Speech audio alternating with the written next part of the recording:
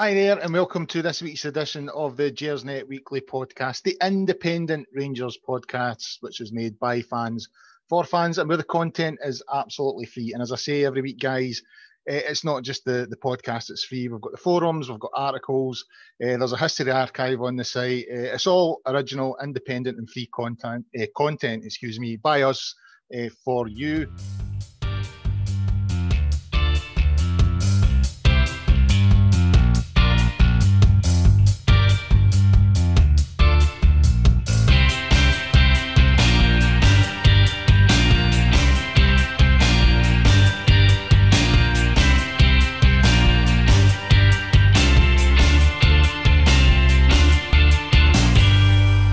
Episode 101 of the Gersnet Weekly Podcast. We had the centenary edition last week, so hopefully you enjoyed that. I'm your host tonight. I'm Colin Armstrong. It's getting mixed up there. If you're a new listener to the pod, we would encourage you to subscribe and share on social media. We have over 3,000 subscribers at the moment, so thanks for that so far. The pod is live tonight. It's a Sunday night, which makes that wee mess up there all the more embarrassing. But the pod will be available to download and stream on a variety of platforms from tomorrow, which include Acast, iTunes, YouTube, Stitcher, and Spotify. I'm having an absolute mare. So lots to get through tonight. The Kilmarnock game yesterday, a good result at Ibrox yesterday, but a lot of stuff to come out of that worth talking about. And it's been a busy week at Ibrox. There's been a lot happening. There's been speculation about Ryan Kent. Obviously, Steven Gerrard made some comments yesterday about Alfredo Morelos, which we'll go into. Ross McCrory and Greg Docherty have left the club. There's been some issues around Castore and some of the kits that have been getting issued. And there's also been stuff that, fans getting allowed back into the stadiums and how that's going to be decided. And if I've got time, we'll have a wee preview of the Hamilton game next week. So joining me tonight, we've got John McCallum. How are you, John? I'm great. Yeah, feeling good. Spent the day in the Trossachs. Yeah, so did I. We were discussing that.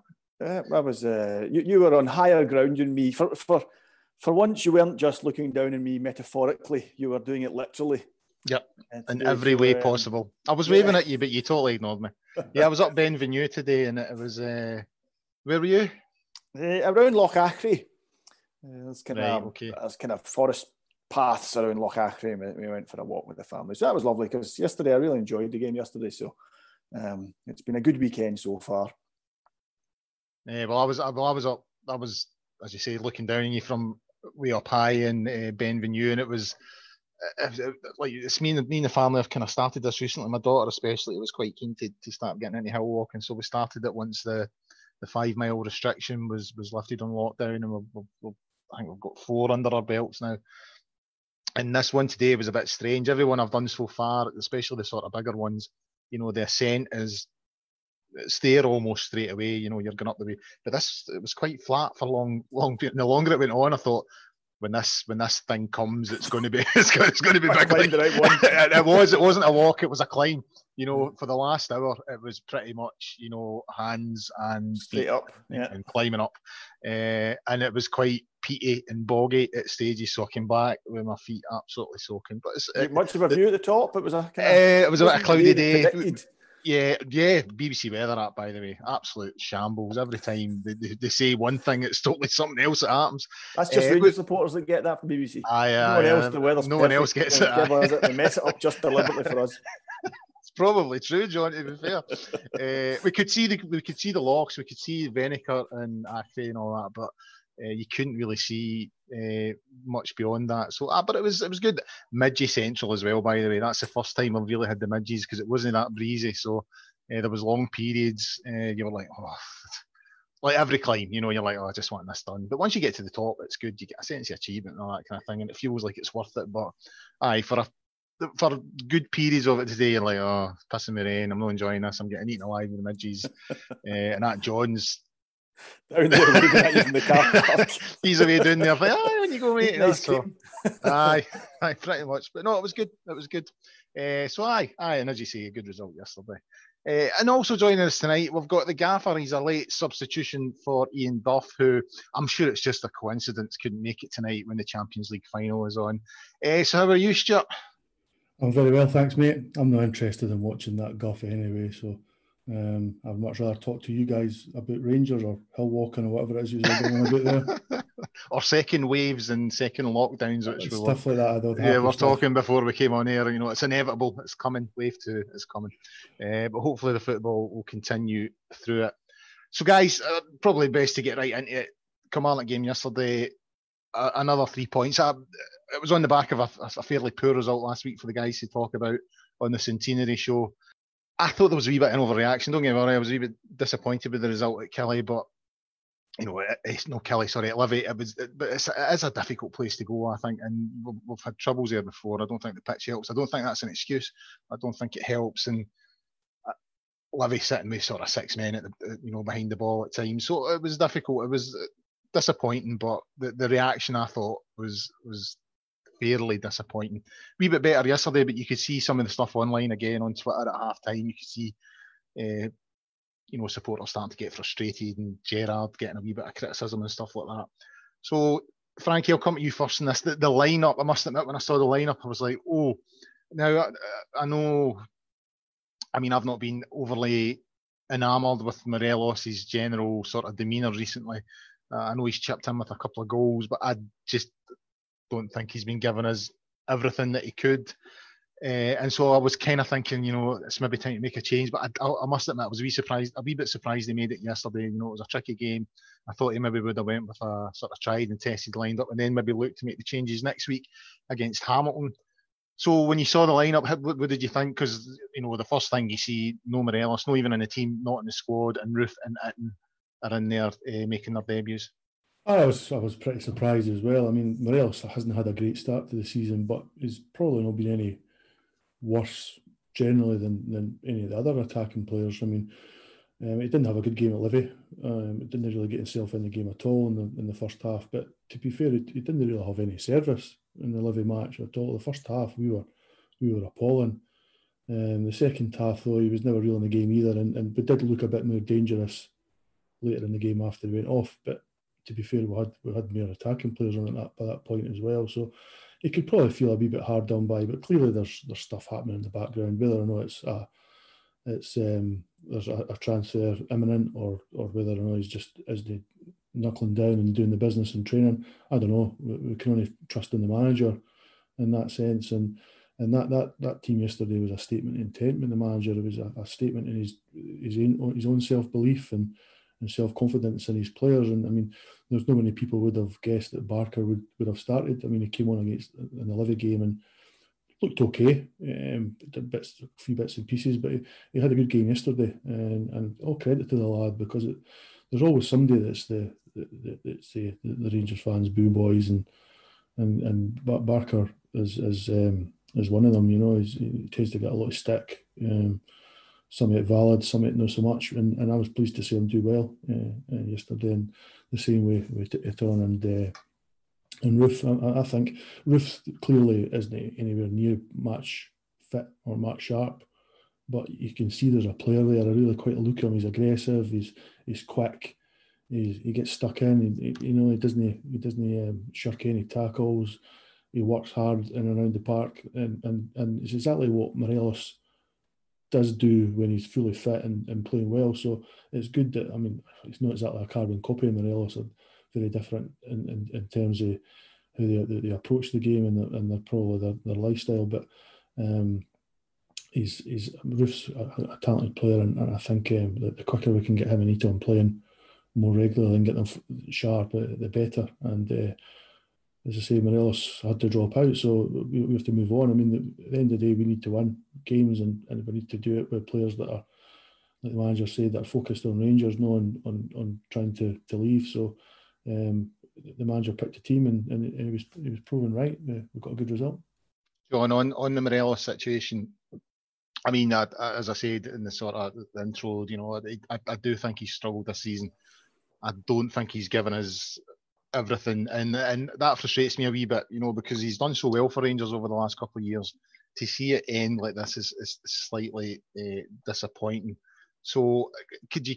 I mean, Gerrard was quite strong in his criticism after, and it seemed to imply that, you know, Morelos made it easy for him. You know, he's not seen it in training, and I still think he looks, you know, a few pounds overweight. And, you know, we're 5 games into the season now. You would expect the sharpness to pick up. So does it look to you like this is now the officially the beginning of the end? It feels like we've been here a few times with Morelos, but, you know, the fact that he never made the squad at all yesterday, does that feel like it's the final straw, and, you know, that this is the beginning of the end of his Rangers career? I don't think it's the final straw. I suspect if Lille or anybody else make a bid high enough, the club will let him leave. You know, I think when we bought Roof and Itten, I think everybody assumed he would leave shortly after that. I think the assumption was that, you know, Lille had been told, yeah, we'll sell him, you just need to let us wait until we get in a replacement, because our season's up and running and yours isn't, so, you know, bear with us on this. And then it all seemed to go quiet.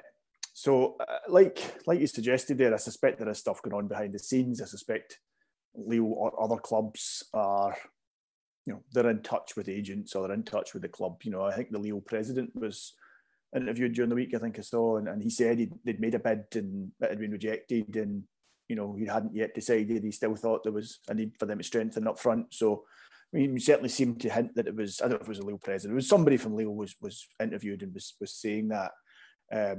But yeah, I think the club have prepared for him leaving. I thought Gerrard's comments yesterday were fairly damning. You know, to come out with that, you know, basically accuse him of not being professional. You know, which is, you know, that's as big an insult as you're going to give, you know, a manager is going to give to a player. You know, to suggest that it was an easy decision to leave him out. Yeah, you know, that's a statement of intent. I suppose you have to applaud Gerrard, you know, certainly saying, you know, making it very clear that no one player is bigger than the team. If he needs to turn to Morelos, you know, none of us know if this is going to go through. The transfer window's open for another month anyway, isn't it? I think it's open till end of September. It's open for a while. So is it no October? I thought it was October. It was open. Stretch out. You don't want an unhappy player in the squad. You don't want somebody, you know, certainly not somebody who's as good as Morelos, you know, not doing it for us. You don't want to see it turn sour with the support for whom he is or has been, you know, something of a talisman. You know, he's what, the last player left, Murphy as well, I think, but certainly he's the last player left from Coutinho's reign. You know, the kind of one bright spot from that. Him and Candeias, the one kind of bright spot from that. So I would be sad if it turns sour.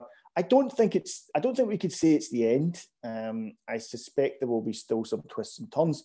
But it certainly now wouldn't come as a big surprise if something happened in the next week, 10 days. I think Itten and Roof did enough yesterday to keep their place. He certainly Roof did enough to keep his place, but yeah, I actually thought Itten did all right. So, you know, there wouldn't be a big clamour to have, you know, to get Morelos back in the team. If the game had gone differently yesterday, then, you know, Gerrard had a problem. You know, if we hadn't won yesterday, then I think Gerrard had a problem, because ultimately, if your best striker isn't even making your squad, then it's all very well saying he made it easy for me not to pick him. But if you're not winning the game, then, you know, then you better go and figure out how to fix that, because you need your best striker in your squad. And I would certainly have been happy with Morelos on the bench and available to come on had things not been going well. So we'll just need to see. But yeah, it wouldn't come as a big surprise if this was the beginning of the end. I'm hoping it's not, but we'll have to wait and see, Colin. I think that's what's going to happen over the next few days. Thank you. One more sort of thing on the Morelos thing. I feel there's been a shift in the dynamic in the relationship between Gerrard and Morelos. You know, Gerrard was very supportive of him. Now, that's what makes the whole Morelos thing for me slightly frustrating, because he has been a bit silly at times. You know, he has been vindicated picked on at times. Some of his sending offs were laughable. but others you would have to argue were justified. And when he got involved in some of the stupid stuff, Gerrard and the club defended him. I think there's been a shift in that dynamic since the Hearts game when he left him out at the Hearts Cup tie, and he was late back and he came back overweight. I wonder if something happened then. And as John said there, the comments from Gerrard yesterday, it kind of reeked to me of, I'm just done with having to deal with this guy. You know what I mean? He's not putting it in training. He's a wee bit overweight. We need the points. I'm under pressure. And it's almost as if he's saying he just simply cannot trust Morelos. And as I say, it's a sad end to the whole thing. But do you feel that? Do you think there's been a shift in the dynamic in the relationship between Gerrard and Morelos? There has to be. I mean, you didn't drop your best player, effectively your best player, for your squad if there isn't a problem behind the scenes. I mean, Morelos is a great player. When he's fully fit and in full flow, he's fantastic to watch. I mean, how many times we see Morelos receive the ball for deep, turn a guy and go and score a goal or create a goal or whatever. It's fantastic, but he's not done it for long enough. Okay, we've had the COVID stuff, so he's not been playing, but he's not looked entirely sharp. Clearly, this season, I think we've changed the way we played a wee bit. Morelos and the strikers are hard to come a wee bit deeper and link the play more rather than sort of working the channels. And does that play to Morelos' strength? Maybe no, but I think probably the Gerrard and the coaching guys, they probably want to see the team strengths playing to the team rather than being about one guy, especially if that guy wants to move on. I mean, I think we didn't know exactly what's happened. So I didn't really think speculations all that helpful. But at the end of the day, the manager signed 2 new strikers, so he wasn't going to spend the thick end of 4 million on Roofe and, I mean, another 2 or 3 million on Eaton and no play them. It just doesn't work like that. But he has to be careful with Morelos as well. I mean, we can't let the guy rot away because he's a big asset. We're wanting 20 million for him, and if he's not playing, that value drops quickly and drops significantly. So it's a difficult situation for the manager to be in. But at the same time, he's maybe expecting a reaction for the player. John's right. I mean, it's not entirely certain that Lille or anybody else is going to match a 20 million. So if they didn't, then the manager's hopefully maybe to get a reaction for Morelos. I mean, I don't know. Obviously, we're coming up to an international break. I don't know what's happening with regards to Morelos in Colombia just now. I don't know if he'll be expecting to go home for a fortnight. I doubt it. I doubt the manager will be allowing that this time. I mean, his wife's had the kid, and I think they're both back in the UK, so that there shouldn't be any reason for him to go back to Colombia. So it's up to Morelos if now to knuckle down and get back to the form that we all know and appreciate and make himself indispensable if he's still at Rangers. If not, and we move him on. We've had bigger and better players than Morelos in the past that we've had to sell. So it happens. The most important thing for me is that the team's winning, and that's what happened yesterday. And so the manager's entirely justified in the team he picked. John, on Roofe and obviously they made their debuts yesterday. Roofe got his goal. He was a wee bit unlucky before that. He had a really good header, which came off the post, and David Wren, who obviously contributes to the pod, he sent me a YouTube video of previous goals from Roofe, and he is good in there. You know, he scored a right few good goals in there in the clip that David sent me. I mean, as Stuart had sort of alluded to earlier on, he's obviously still trying to catch up. He's a little bit behind fitness-wise. But I agree with Stuart. I thought there was enough there to give you hope for the future. Itten, I still think looks a wee bit rusty. What about you in terms of their performance?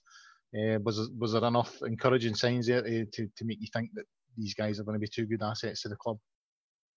Yes, there was. I thought Roofe's goal. I liked Roofe's goal as a striker's goal. You know, it was instinctive. He was in the right place when the ball came in. And I liked that about it. I thought he worked pretty hard. I thought he was doing a lot of stuff off the ball in terms of dropping deep, pulling defenders around, creating space for others. I thought he had a pretty decent game. You get the impression he's still a bit short of where you'd hope he would be in terms of sharpness. And he's obviously still getting to know his teammates. I thought him and Itten at times tried to link up, but just didn't quite happen. They're just not quite on the same wavelength, and I think you can excuse that. You know, they've been playing together for what, 2 weeks, 3 weeks. So I thought that could be excused. I'm still in that mood with both of them, that, you know, that they've probably got another half before I start criticising them. My cousin watched Itten's first, when Itten came on as a sub, and I was watching it. My cousin was watching it at the same time, and within 5 minutes he'd written Itten off. He said, "Oh, he's a donkey." He's wrong.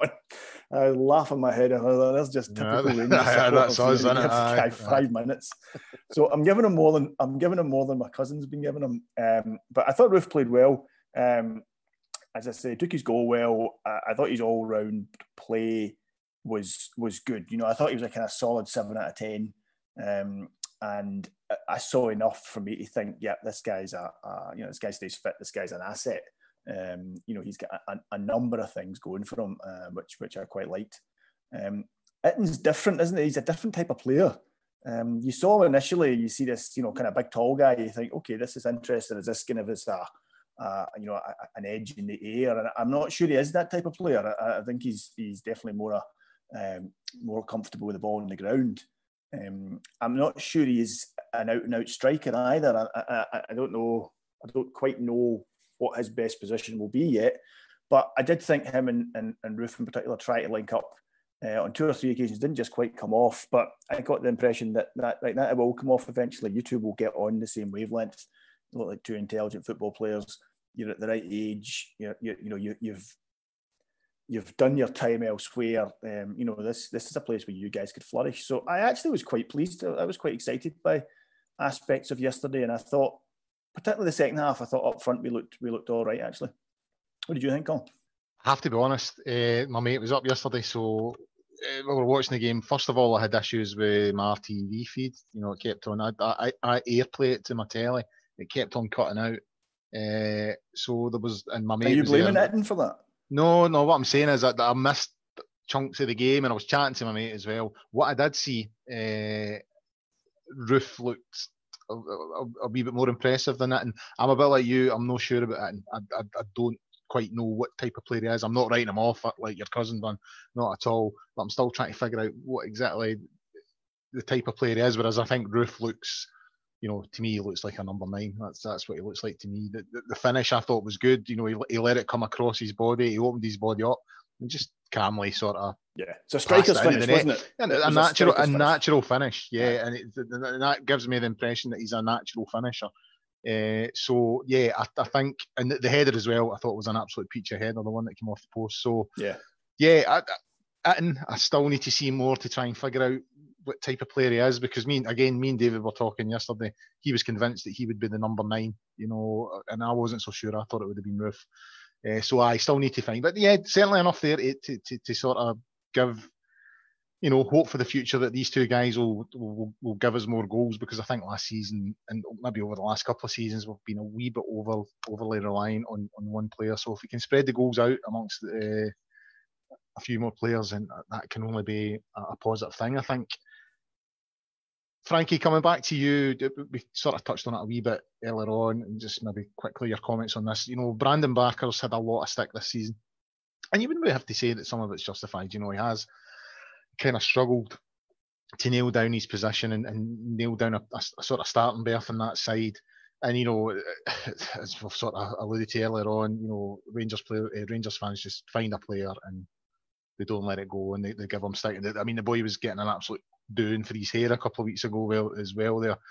But Gerrard seems to be sticking with him, and he's maybe seen something in training, and you know, he started again yesterday. What were your thoughts on his overall performance? I think there's signs that he's starting to find his feet a wee bit, and he's starting to maybe believe that he can maybe do something in this team, and his confidence is rising a wee bit. Aye, you can tell the guy's a talented football player. I mean, the good thing about him is similar as Kent, is he's 2-footed, so he can go either way. He's really quick. Apparently, he's the fastest player on our books. So that's another positive for him. I mean, it's difficult when you're playing against packed defences and teams that sit very deep for him to utilise his pace, but he managed it yesterday a few times, obviously, or particularly at the second goal. I don't think he was outstanding or anything like that, but he was neat and tidy. He kept it simple, and him and Kent, they moved around, so that makes it difficult for opposition defences. Did they track the man? Did they pass the man on? Things like that's important. Movement is very important if you're trying to break teams down. I mean, I was quite surprised actually how deep Killie were. They didn't really get into the game at all. I mean, that's credit to us to a certain extent. We were winning the ball back quick, but so with that amount of possession, obviously it's important you get guys like Barker and Kent on the ball, and we did that to good effect, especially in the second half. I thought we did all right in the first half. We certainly created 2 or 3 good chances. Itten probably should have scored, or at least worked the goalkeeper in the first half, and I think what's his name, Kent had brought a good save out the goalkeeper as well. And Barker, even the second half, he had a shot or two. He struck one well in the first half as well. So the guy's got a lot in his locker. It's just a matter of him being able to play regularly and to, when he does play, to show it. I mean, last season he had some decent games. I mean, I remember his first league game for us was when Kent made his sort of debut after coming on, signing up as a full transfer, and came out off injured, I remember, just before half time, and we were kind of struggling at that point. We were 1-0 down against, was it against Livingston? I can't quite remember Motherwell. It was against Livingston actually, last September, and I thought Barker had a really good game that day, and he scored the third goal and sealed the game for us, and that was with his right foot. So he's a decent player. It's just, as I say, but we've got a few of these guys that are, you've got your Murphy, Jordan Jones, Greg Stewart. They're all decent players, but the problem is getting them playing regularly enough and enough minutes in their legs so that they're sharp and they're dangerous and they're creating stuff and they're scoring goals. And that's where it's tough. And it's the manager really needs to make sure he picks 1 or 2 and plays them more often. Because I think last season especially we were a bit over reliant on a sort of 11 or 12 players, and when other guys did have to come in when folk got injured, that's where we kind of struggled after the new year. So it'll be interesting to see just how much Barker features, but because we've all been asking for more wingers or more support sort of attacking players, so if Barker can do the business, then we might not need to do that, because as John mentioned earlier, the transfer window doesn't close until the end of October. So you don't really have to panic at this point and bring in players if their existing guys are going to go in and do the business. But the hair is a problem, isn't it? I mean, that's the Barker's biggest problem, is that hair. Well, I wouldn't pick him for that hair. I'm pretty bald. I use balding clippers, so I'm going to kind of slag anybody about their hair. But Frankie, that's the whole point here. You've accepted what nature has bestowed upon you. Barker's hiding it. That's just there should be certain standards at Rangers, and I think that's all he gets because of that. A number 2 all over would definitely help. The photograph that Colin, just sorry to the listeners for going back to the Hillwalker, but Colin posted a photo on Twitter, and it looked a bit wet one day and wet and windswept at the top of Ben Venue earlier, and I kind of thought that he had the sort of the Barker look going quite nicely at that point. Yeah, okay, very good. This podcast isn't filmed. I should point out, if Barker does have an issue with his hair, I think we're being a bit hard on the boy. But I should point out, I am 3 years off my 50s. You know what I mean? So if I do have a bit of a Barker thing going on, then I've earned it. And you know what, Stuart? Doesn't matter how much hair I've got, it's more than you. So that's all that matters. I'm good looking though, Colin. That's 2 cracking jokes you've come out with tonight. You should be on stage. Right. Coming back to you, John. The second goal came for Ryan Kent. I get like Roof's a very good finish. Cross into the box from Barker. Tav sort of had a crack. It's came back to him. He set it up, and I quite liked how quick Kent was with his feet. He set it with his left, and just the only place he could. There was a good sort of replay from behind. Really, wasn't there? A really composed finish, wasn't it? Yeah, and it seemed to me there only was one path into goal, and he found it. If he'd sort of hit it anywhere else, there was a keeper, there was bodies on the line, but he's just seen that route into goal, and he's passed it in. And like Morelos, there's a bit of speculation. Leeds have come in, apparently, I think it's been confirmed now, with a £10 million bid. And unlike Morelos, whereas Gerrard was in a position of accusing him of having his head turned and all that kind of thing, Ryan Kent's performance yesterday seemed to lift a wee bit. Now, again, Kent is another one that's sort of been taking a bit of stick, probably a wee bit unfairly. One thing I will say about Ryan Kent, he never hides. He's always looking for the ball. He's always trying to make things happen. It doesn't always come off, and I think that's what frustrates supporters. But in games where things are really struggling, he always looks for the ball, and I like players like that. People that don't hide and want responsibility to take things on. So in terms of the speculation, he showed yesterday that he is key to Rangers. That's his third goal of the season in 5 league games. So he obviously is key. £10 million bid now. You've seen some of the stuff getting talked about through the week. We spent $7 million on him. There's talk that Liverpool have a sell-on clause. So for £10 million, it wouldn't seem worth it from a Rangers point of view. But how much do you think it would take for Rangers to accept a bid if that was going to happen? I think if we sell Morelos, it certainly takes the pressure off Rangers to sell him. I think if we were to sell Morelos for, a 7-figure sum, then that surely takes some of the financial pressure off the club to sell another player. Now, I'm not entirely au fait with the club's finances, and clearly we're in. There's going to be issues in terms of loss of match day revenue, in terms of corporate hospitality and catering and that type of thing. But I haven't seen any figures, but the Rangers TV, you're the first person I've heard say they had a problem with it. Most people I've spoken, for everyone else I've spoken to, has commented on actually how much better it is this season. And I don't mean just the presentation of it, but the actual quality of the feed. But I'm assuming they're making reasonable money from that. I'm assuming people who don't have season tickets are buying into that. There's still the money coming in from the TV deal. So it will come down to whether Rangers need to sell him. And I suspect if we sell Morelos, we don't need to sell him. And I suspect they won't unless the player himself pushes it. In terms of what it would take, Man United signed a young winger. Is it James? Daniel James, I think his name was, from Swansea or Cardiff. So they signed him. He was 20, that kind of age, similar age to Kent, similar position, and he was 15 million. It cost 15 million for them to buy him. So I guess that's the kind of going rate in England for a player of that type, of that age. And realistically, Colin, I think if any club offered us £15 million for any of our players, it'd be hard for us to turn down. And there's a danger here for Rangers in that clearly part of our strategy as a club is to find guys like Kent who don't look like they're going to make it at their parent club and offer them a route back into the English Premier League. And if Leeds are come back with an offer that Kent's agent, for example, feels is acceptable, and if they offer to double Kent's salary, then there is a chance that they might turn around and say, well, hang on, you guys, the club's doing well out of this, you're holding my player back, so that could be an issue.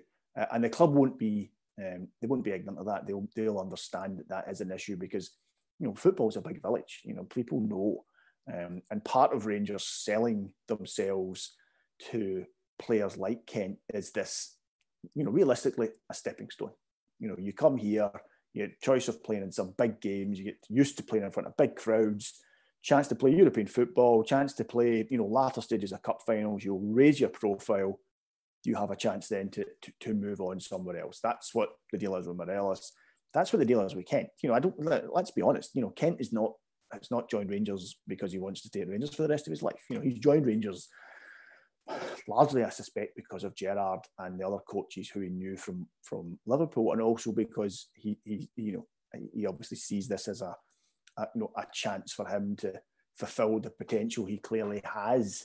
And let's be honest, that potential, will only be filled if he can return to the top flight of English football. But I don't think we'll sell him. I think we'll hang on to him. I think we'll do it. We can say and do enough. As long as Morelos goes, I think we'll say and do enough to keep Kent. And I hope we do, because there was a moment yesterday in the first half. I don't remember who played the pass. I think it was Davis. I can't remember. It was kind of ball, kind of dinked over the top. Kent went through, and his control, his first touch was just beautiful. And the keeper came out. Keeper McKelly, defender, kind of came out and blocked it. I don't know if you remember it. The first touch was just exquisite. The way he brought it down. I don't even think he was looking. He just knew where the ball was going to be. Say again. He just knew where the ball was going to be. I don't even think he looked. Yeah, what I mean? It was just, and you realise that when you see him do things like that, you realise that this is a player who is, he has got something that not every player has. He's frustrating at times because he like you said earlier, he doesn't hide. I still think he makes the wrong decision too often. He kind of runs into cul-de-sacs, or there are times he holds it for too long when he should release it. I don't think it's any coincidence that he's had his best games for Rangers against Celtic, when he gets a team who come to players toe to toe. They don't come and sit with everyone behind the ball and just basically try to stop us getting forward. When he's given space, you've seen him at European games as well. When he's given space, he can really hurt teams. I think that's no coincidence. And I think that's part of the frustration I have had with him in the past. There's times when I just think, made the wrong decision there. But that's experience. That comes with playing games. That's how footballers learn these things. Wise defenders, heavily marked. He's fouled regularly during games. I hope we keep him. I think he could be really important to us this season.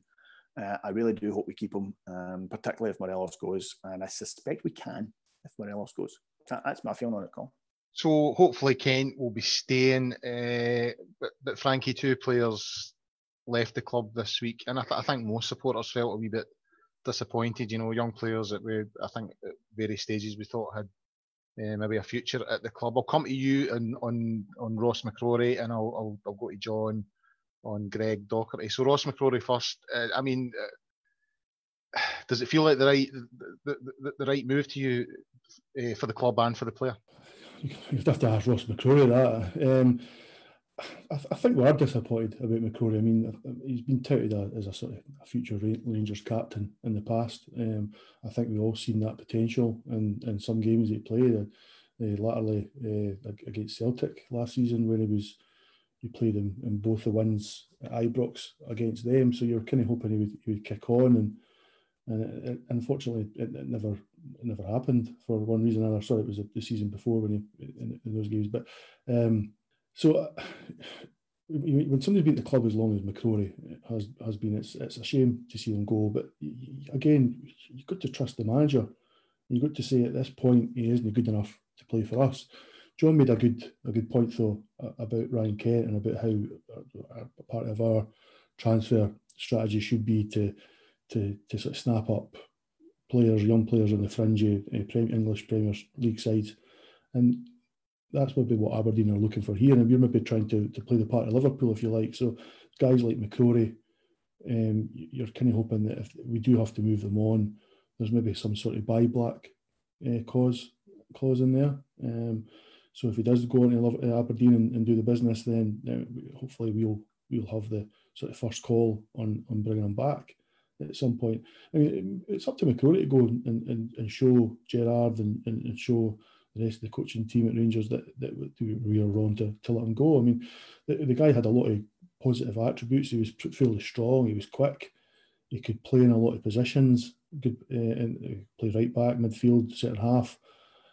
That was maybe one of his failings in some respects. He wasn't good enough in any one position to really be relied upon regularly by the manager. And it's a shame that Ross has went. I liked him as a player. I really did. And I kind of surprised me he didn't play more often than he did they did.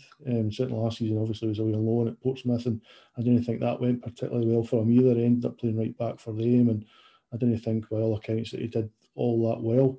I think he had picked up an injury as well. So, unfortunately, it's just a case that it wasn't going to happen for him here. So I think it's the best move for both parties. We've got a decent fee, and by keeping him in the Scottish League, we'll certainly see how well he does over this season. Hopefully he can do the business against Celtic when Aberdeen play them. And obviously, because it's a loan deal, the way they've structured that, he can't play against us this season. So we won't lose out in that sense. So we can only wait and see. You'll never know until maybe this time next year how good or how bad that decision it was. So it's just, unfortunately, it's just one of those things. On the structure of the deal, Frankie, I found it a bit strange, on loan until the end of the season, and then it's going to be made permanent. Now, I've since read that Aberdeen have come out and said it's because of the current situation, the COVID situation. They don't feel they can afford to pay for him just now, but hopefully they'll be in a better position at the end of the season. I have to admit, when I first saw the sort of structure of the deal, it made me wonder if there was another aspect to this deal that we don't know about yet. And the one name that's getting linked to us all the time is Ferguson at Aberdeen. Do you think that's a possibility, or is that, or are we just speculating here? Ferguson's a decent player, but I didn't think Lewis Ferguson is a player that would improve us. I don't think he's a player that would play every week and help us break down opposition teams. Would he help in European games and be a sort of this destroyer type player, or in some of the bigger games? Maybe but I mean, that's what McCrory was can he do when he played, and he didn't make it. So I can't see why he would go and buy I'm not saying they're entirely similar, they're not, but I mean, Ferguson's game was all about aggression and getting in people's faces. I'm not even entirely convinced he would get away with that at Rangers anyway. I mean, we've seen another dreadful refereeing performance yesterday by Clancy. I mean, you'll remember the booking for Itten was just absolutely ridiculous. And there was one or two other decisions. So I can't imagine Lewis Ferguson, who's pretty aggressive, I don't think he would get away with it. So I can't see Ferguson signing for us. I don't think it would be the right move. I do think we need an armoured field player. I think we're starting to get a bit short there, especially with McCrory and Docherty both going. I'm not entirely convinced about the Stephen Davis at the minute. Kamara and Jack are both good players, but I think we definitely need another midfield option there. And I think effectively McCrory and Docherty moving on and us getting probably the better part of £1 million for the two of them will help us fund another midfield player. So I think that's probably going to be our priority over the next 2 to 3 weeks is to bring another midfield player in. And I don't think, and I hope it's not Lewis Ferguson. Oh, controversial. What do you mean when you say you're not convinced about Davis just now? I thought Davis had a great game yesterday. I actually thought Davis was the difference in our team yesterday compared to Kamara. I think he's a much more forward-looking player than Kamara, which is what I thought we needed yesterday. I'm really interested in that, Frankie. That's an interesting. No, it's fair comment, John. And I think Davis is one of the players for me after the new year seemed to struggle last season, and I just think he's not quite as effective as what he was when he was a few years younger. And you're right, I thought he did okay yesterday. I thought it took him a while to get into the game. He gave the ball away quite a lot early doors, but that's fairly understandable. He's not played for a few weeks, so get him up to the pace of the game. And I think it was the right decision to play him ahead of Kamara or Jack, one or the other. I would always prefer Jack personally to be playing because I like Ryan Jack. I think he's a really player of good quality. And I was pleased to see Davis play, but I'm still not convinced he's got what it takes to play every week for what? I don't think he's got 40. I don't think he's got 40 games. It's not just 40 games. I mean, how many have we played over the last 2 years? I mean, obviously the league was finished early, but it would have been 60 games again last season if we played to the end, and it was 60 odd the season before. Davis hasn't got that in him. And no, I would agree with that. And so that's probably my general point. Stephen Davis is a great player, of course he is. There's no doubt about it. And you're right, yesterday he was playing some passes that we didn't see or enough against the likes of Livingston, and I was surprised that we didn't have that kind of forward thinking player that can do Davis is still quite good actually defensively. He's good at nipping in and winning possession when it doesn't really look like it, because he's not that aggressive, but he reads the game well. So it's I don't think it's a huge risk to play Davis in some games when people think, oh, we need to have two holding players or what have you. But as I say, in terms of longevity, I don't think he's got it there now. I don't think he's got the engine. So I think we do need to have another midfield player in. I think he'll still play his part like he did yesterday, and I hope he does, because I like him. But I think we need to have a bit of succession planning, if I'm honest. John, on the other player, Docherty. Now, I was when he signed it reminded me of when we signed Ian Ferguson from St Mirren in the sort of late 80s. I remember that was quite a sort of protracted transfer, and it seemed to rumble on. And you wanted the boy to sign because he was a Rangers man and it was his dream. And I think every supporter likes to see people do. We would all love to have done, we would all love to have pulled that jersey on and represent the club. And I was delighted when we got Docherty. And don't get me wrong, there was still aspects of his game that he needed to improve. I thought his reading of the game was good. I thought he could intercept a lot of passes and read the game well. Distribution a wee bit ropey at times, but I genuinely felt that there was a player there, and if we could develop him, it would maybe turn into something. How do you feel? I'm a wee bit disappointed that Docherty's away. How do you feel? Yeah, I really agree with you.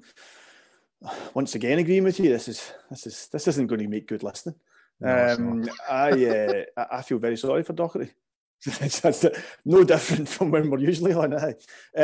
But I feel sorry for Docherty. Like you, I don't see what more he could have done to have earned a chance in the team. Every time I've seen him, I've thought he looked okay.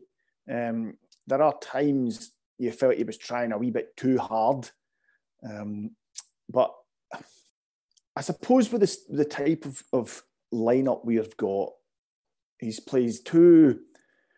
playing two sitting midfielders. And if he's fit, Jack is always one of them. And then it seems to be either Kamara or Davis with maybe Arfield if for whatever reason one of those two or both of those two aren't available. And then you've got more attacking-minded type players. Your Kents this season, your Barkers, and then obviously whoever he's kind of going to play up front with them. And I think maybe Docherty, I'm not sure Docherty fits quite. Is he an attacking midfielder or is he a sitting midfielder? I'm not sure. I'm entirely sure. But I feel very sorry for him. I feel he did. I don't know. I kind of think, why did we sign him? Is it just one of these gambles that you take, that you see a youngster and you think, yep, okay, there's potential there. Let's bring him in and see how it goes. Unlike McCrory, every time Docherty went on loan, he seemed to do very well. His time down south, I forget the club he went to. Was it Shrewsbury? Was it he was at? He get Player of the Year. Now, I think they were in League Two. It wasn't, except he wasn't playing at the top of the Championship or something like that. But he get Player of the Year. His short spell at Hibs last season, the Hibs support were really happy with him, and certainly I know Hibs the Hibs fans were pretty keen on signing him. They felt that he would definitely be an asset to them. So I feel very sorry for him, and he's the kind of player I felt there's been games. I thought last week against Livingston was the kind of game you needed Docherty. You need someone who can scrap at times. You need somebody who can run, who can just give you that bit of momentum. A midfielder that gets into the box, and I think that's what Docherty has. And I'm frustrated that it's not worked out for him. And I guess a part of it is the fact that he is a Blue Nose, he's a local boy, that he was doing what we all wanted to do, what we all dreamt of doing. He's doing it, and then when it doesn't work out, you kind of feel bad. And unlike McCrory, I think McCrory did have chances. I think McCrory did go on loan, didn't seem to work out as well as Doherty's period on loan. Plus, every time I saw McCrory play, I thought, I don't know what your position is, mate. You're not a centre-half. You're not going to make it as a centre-half for Rangers. You may well make it as a sitting midfielder. Anytime I'd seen him play as a sitting midfielder, I thought he played pretty well. He is defensively minded. He brings height, which is a thing that our team is lacking. I don't think he's a right back. I don't think he's any good there. But Doherty, I saw differently. I thought Doherty looked much closer to the finished article, and I'm surprised he didn't get a chance. And I'm a little frustrated and a little disappointed. But you have to say that the coaching team, the manager, they're seeing him far more often than us, Colin, and you just have to assume that what they see in training, he just wasn't quite there, just not better than what we've got in front of him. And as such, you do need. There's no point in having him around the club if it's not going to work out. You might as well move him on. And we've got some money for him. Hull, I think Hull are in League One now. So what's that English kind of third division? But a decent sized club of potential. It sounds like not a bad move for him. Good luck to him. Yeah, I really do wish him every success. I think he goes with everybody's good wishes. He didn't work out, and that's a shame. I don't think it's a great thing for the club. I think it will make it slightly harder the next time, a Hamilton or a Motherwell or these kind of teams have a decent prospect. I think it makes it slightly harder for us when we go a knocking on the door. When we can't point to say, right, that player came in and look what he did, look where he went, look how his career progressed. Unfortunately, the lad is what's the other one, Hasty, who's gone back to Motherwell on loan. I mean, he's barely played a game for us. Doherty as well. I don't know if that helps us in that cause if the next time they get somebody in who's half decent. But I guess you have to back the management on this and say, okay, they see him every day. But I am disappointed, and I don't think he got a good enough chance. Yeah, I'd agree. It was the fact he was prepared to go out on loan. It seemed to me he was prepared to work as hard as he could to sort of cement a place in the side. As you say, John, Gerrard and Gary Mack and all the rest are seeing him every day, and for whatever reason they feel it's not going to work for the boy, so best to move him on. But yeah, slightly frustrating that it's not worked out from Frankie. Moving on a wee bit, there's been another issue this week regarding Castore and the kits. There was loads of stuff on Twitter. There's been a thing pretty much since the kits were released. Guys and girls, I should say, are still sort of tweeting that they never got their order in time. They're still waiting on their shirt. I've seen people posting photographs of kits after one wash, and badges and stuff are coming off. And given how it was sort of presented as we went into this deal, that Castore were a sort of high level brand, and it was going to be quality gear and all the rest of it. Is this much about nothing? Because folk have pointed out that when Admiral took over the kit stuff in 1990, the shell suit went purple after a couple of washes, and these things happen. But I must admit, to me, it does feel, given how it was presented, it feels that this is a wee bit embarrassing for the club and Castore. What about yourself? How do you feel about that whole situation? It's a bit of both. I mean, Castore said quite a lot before they released any of these kits. They said they would be on top of demand. They knew that what kind of demand was going to happen. They were very clear in saying that they had different factories across the world that could cope with orders and get them out in time and all the rest of it. And it hasn't really happened. And there's a fair amount of disappointment. However, we do have to put in a bit of context. I mean, there's been over 100,000 strips being sold. I mean, that's a huge number. And I think if you'd asked me that maybe like 2 months ago, would we sell 100,000 strips? And I would say, well, I'm not convinced. Certainly no in the first month. So I think they've probably just been caught unawares to a certain extent. And that I think that's still a bit understandable, despite what they claimed to begin with. The problem I have isn't so much in people not receiving their orders or some orders falling through the floor, things like that. You know, that happens. There's always, you can't get 100% in terms of deliveries. It just doesn't work like that. The problem I've got is some of the quality of the kit. They say the stuff was going to be top class. It doesn't really look like it has been in some respects. I mean, the stuff about the school jumpers, I mean, that's utterly ridiculous. It's all well and good trying to fulfill orders, so you sort of subcontract stuff out, but you've got to make sure that the standard of the subcontract is suitable, and you can't sell £5, £10 jumper for £55. Everybody has to make a profit along the line, but there's profit and there's extracting the proverbial, and I think that's what was happening there, and it has been embarrassing, certainly for Castore. I didn't think so much of the club, but I mean, Rangers were quick to take the positives and the praise when everybody was excited about the quality about Castore, were a great band and blah blah blah. Well, they've let themselves down. It's now up to them to fix it. I'm sure they're working hard to do that. As I say, some of the communication has been very poor for Rangers and for Castore. So I think we've got to give them the benefit of the doubt. Sorry, at this stage. It's been quite unprecedented, the demand. So I think any company would probably struggle to a certain extent, especially a sort of newer company like Castore. So let's see where we are. I think in maybe a month's time is maybe being fair to them. But in the meantime, they really need to get their finger out the arse and help the fans that have been let down and make sure they're refunded, or to make sure they get given what they bought, you know. And I don't think that's too much to ask. Because certainly, just some clear communication. If I didn't receive something or have a problem with it, then at the very least I expect a company to deal with it properly. Funnily enough, again, going back to hill walking, but I got myself a pair of North Face walking shoes in January, and I've walked a lot more than what I expected in the last 6 months because of lockdown. But a hole developed in the sole in one of them, and I was quite surprised because I have a pair of North Face boots already that I've had for years, and they still look like brand new.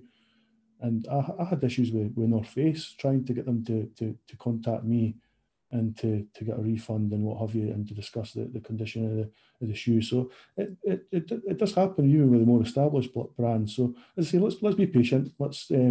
I don't blame people for being annoyed, but let's not be too hysterical about it, and let's see where we are maybe in a month's time, and hopefully things will look a bit better. John, moving on again, I'm conscious of time here. There was also news this week that they're looking at allowing a certain amount of fans back into stadia. Quite interesting that Celtic, given the situation with Bolingoli and that they were one of the two clubs that have breached COVID rules, it looks like they're going to be the club that's selected for the trial match, which I found quite ironic. But once that news sort of came out that they were looking at this, the sort of Rangers Twitterati, the thing was, well, how are they going to decide? How do they decide to get fans into the ground? And those with the most MyGers points immediately were giving it, well, it has to be us because I've got more MyGers points than you. I have to say I disagree with that. You know, I've stumped up for my season ticket. I've stumped up for 2 season tickets.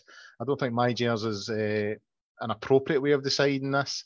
I think a ballot would be the sort of fairest way of doing it. What about yourself? How did you feel when the news came out that fans would maybe be getting back in? How do you feel would be the fairest way of deciding who gets in? Before I come to that, it's my own personal opinion, and I am not, you know, I don't work for the NHS. I don't have insights into these things, but I won't be going to Ibrox. And you know, if I was one of the people who could get who could you know, was told they could attend, I wouldn't be attending. And you know, I am far from convinced this is a good idea.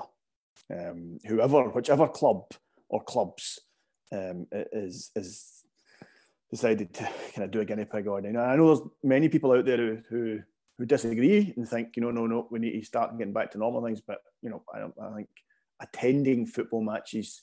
And I say that as somebody who, you know, gives up their Sunday night to talk on on a Rangers pod. You know, I'm as keen to watch football matches again as anybody, but I don't think it's a good idea. But that aside, to answer the question you've actually asked, I think I tongue-in-cheek suggested to you during the week that they should automatically look at all the people who are in the G postcode and give them first preference, so that we were people who are travelling the shortest distance. That would be what's best for the country. And as somebody who is in a G postcode and could probably walk to Ibrox in about 20 minutes from my house, I obviously, you know, I'm not suggesting I'm biased in any way there, but you two have no chance of getting a ticket under that particular idea. The more sensible idea I saw was, you know, to take season ticket holders and say they allow 5,000 in, for argument's sake. You know, do a ballot, and they pick 5,000 from that ballot, and then for the next home game, those 5,000 can't, you know, those 5,000 won't be put back in the ballot for the second home game. You know, it will then be taken from the remainder, and then you keep basically doing that until eventually every season ticket holder has been offered a chance to go to a home game, and then you kind of start again. And that struck me as probably being the fairest. I suspect there will be season ticket holders who won't go. I mean, we've got season ticket holders, you know, who are travelling fair distances, and I suspect some of them maybe won't think that's a very good idea. But I suspect there's quite a few who would love to go. That struck me as being the fairest way of doing it, Colin. I think that way, you know, all season ticket holders are guaranteed a home game under limited numbers. You know, which home game you get is the luck of the draw. And that struck me as being the fairest way of doing it. But I think we're all agreed that whatever way they do it, they'll hack off an awful lot of people. And there will be considerable complaints, particularly on social media, about it. In fact, knowing Rangers, there's a good chance that whatever they do will upset everybody. And that's just, isn't that why we love them? That's all part of it. You know, it's they annoy us, so, you know, we keep coming back. Yeah, they annoyed me a wee bit yesterday with I mean, initially it wasn't Rangers TV that was the problem. It was the casting it to my TV. It kept on cutting out, and then trying to get it back on. And then after a few times, I'd have to log out and log back in. And then after about the third time, it told me that I had to subscribe to get the game, which angered me a wee bit. I managed to circumnavigate that. I got around it. I started using the app. I downloaded the app. When I first tried to use that at one of the earlier games, it didn't work, so I just went online and sort of streamed it for there. But I went back to the app yesterday, and I managed to get it up and running, and it settled down after about sort of half an hour, 40 minutes. It settled down, and the stream continued to the TV. But I was getting a wee bit frustrated, and I agree. No matter what way they do it, you know, folk will be kicking off. But I do feel that, you know, my Jers, I've always looked at that as another way of allocating away tickets and cup final tickets and semi-finals and European games and that kind of stuff. You know, when supply sort of outstrips demand. Whereas here, it's not really about that. Everyone's stumped up their money at a time when we knew, you know, we all knew there wasn't going to be a huge amount of games and we weren't actually going to get in. I mean, I paid £42 for my TV stream yesterday when the club were offering it $9.99 to non-season ticket holders. And if I felt that I was now being told, well, you're not going to get a chance to get into Ibrox because this guy across the road, he's got more My Jers points than you, that would anger me, I must admit. But we'll see. I think you're right, John. No matter what way they do it, there'll be a bit of a stushy because that's just how it works for Rangers, especially on Twitter. Sure, I'll come to you for one quick thing about the game next week. Hamilton at Ibrox, you would assume, I mean, despite the slip-up last week, it has been a positive start to the season. Not conceded any goals first time since, I think we equalled it last week, and that was, you know, Bill Struth era, sort of the 40s. And yesterday we're back to 1929 since we went 5 games without conceding. We're scoring as well, you know, +9 on the goal difference. Hamilton next week, their form was a bit patchy, but they got a good result yesterday against Motherwell in the Lanarkshire derby. How do you see it going next week? Sure, they'll give us a tough game. They usually do. I mean, it's another plastic pitch, obviously. We do tend to play a bit better on that park than we do at Livingston or Rugby Park, for example. So I'm certainly confident. I mean, they won yesterday. By all accounts, it was all Motherwell, and they just didn't take their chances. Sounds familiar to a certain extent, but it does sound like at the very least we should be able to create chances. And I think it's just got to be a matter of doing that and taking them. And if that's the case, then I'm completely confident we'll win. I didn't see any other result. However, I mean, it's not always easy to guess and what happens at football matches. We all know that. So, I'm just looking forward to another game. It's great to have the football back. It's obviously, as we've just been talking, it's not so good that we're having to watch games on TV or laptops instead of actually being there. But there could be worse things happening in our lives. So I'm just looking forward. I just wish we had another game during the week to watch. And just because we have made a good start. I mean, obviously last week was a big disappointment, but to have scored 9 and without reply in the first 5 games isn't bad going at all. And considering we've played Aberdeen away and Livingston away, where we didn't always play fantastically well. So let's just hope we can maintain that form and certainly improve upon our form. I still don't think we're firing all cylinders, but playing Hamilton away is a game that we really need to win. And obviously, it's the last game before the international break, so I think there's even more sort of pressure on that, because you didn't want to have a fortnight of games after a bad result. So let's bring it on. Is what I'd say. Yeah, I'd agree. I think we've started the season well. A wee bit frustrating last week, but I would imagine it would hopefully be another 3 points and another chance to get some of the new boys out and get minutes in the legs. Guys, conscious of time, we've kind of ran over again as we always do, so I think it's time to call time there. So that's all from this week's edition of the Gersnet Weekly Podcast, the independent Rangers podcast, which is made by fans for fans, where the content is free. The game next week against Hamilton, so there will be a show next week covering that and all the stuff that's happened through the week. I think there's more to come in Morelos and various other bits and bobs. So we'll cover that all next week. So join us for that. In the meantime, get yourself onto the Gersnet forums at www.gersnet.co.uk. A big thanks to John and Frankie. I don't know if I'd said that already. I'm having a bit of a nightmare tonight. A wee personal appeal from myself, guys. As some may know, I spend the odd Saturday when I'm not watching Rangers down at Camelin Juniors. Their ground was attacked last night. There was an arson attack on their ground and a couple of containers, one which was going to be the new away dressing room to allow the club to operate under COVID, and another one which was containing food parcels for food banks went. So I'm going to put some stuff up on Twitter. There's a Just Giving page and all that kind of stuff. So if you could share or even donate, that would be much appreciated, because at this time these clubs are struggling, and something like that is catastrophic for a club like Camelin.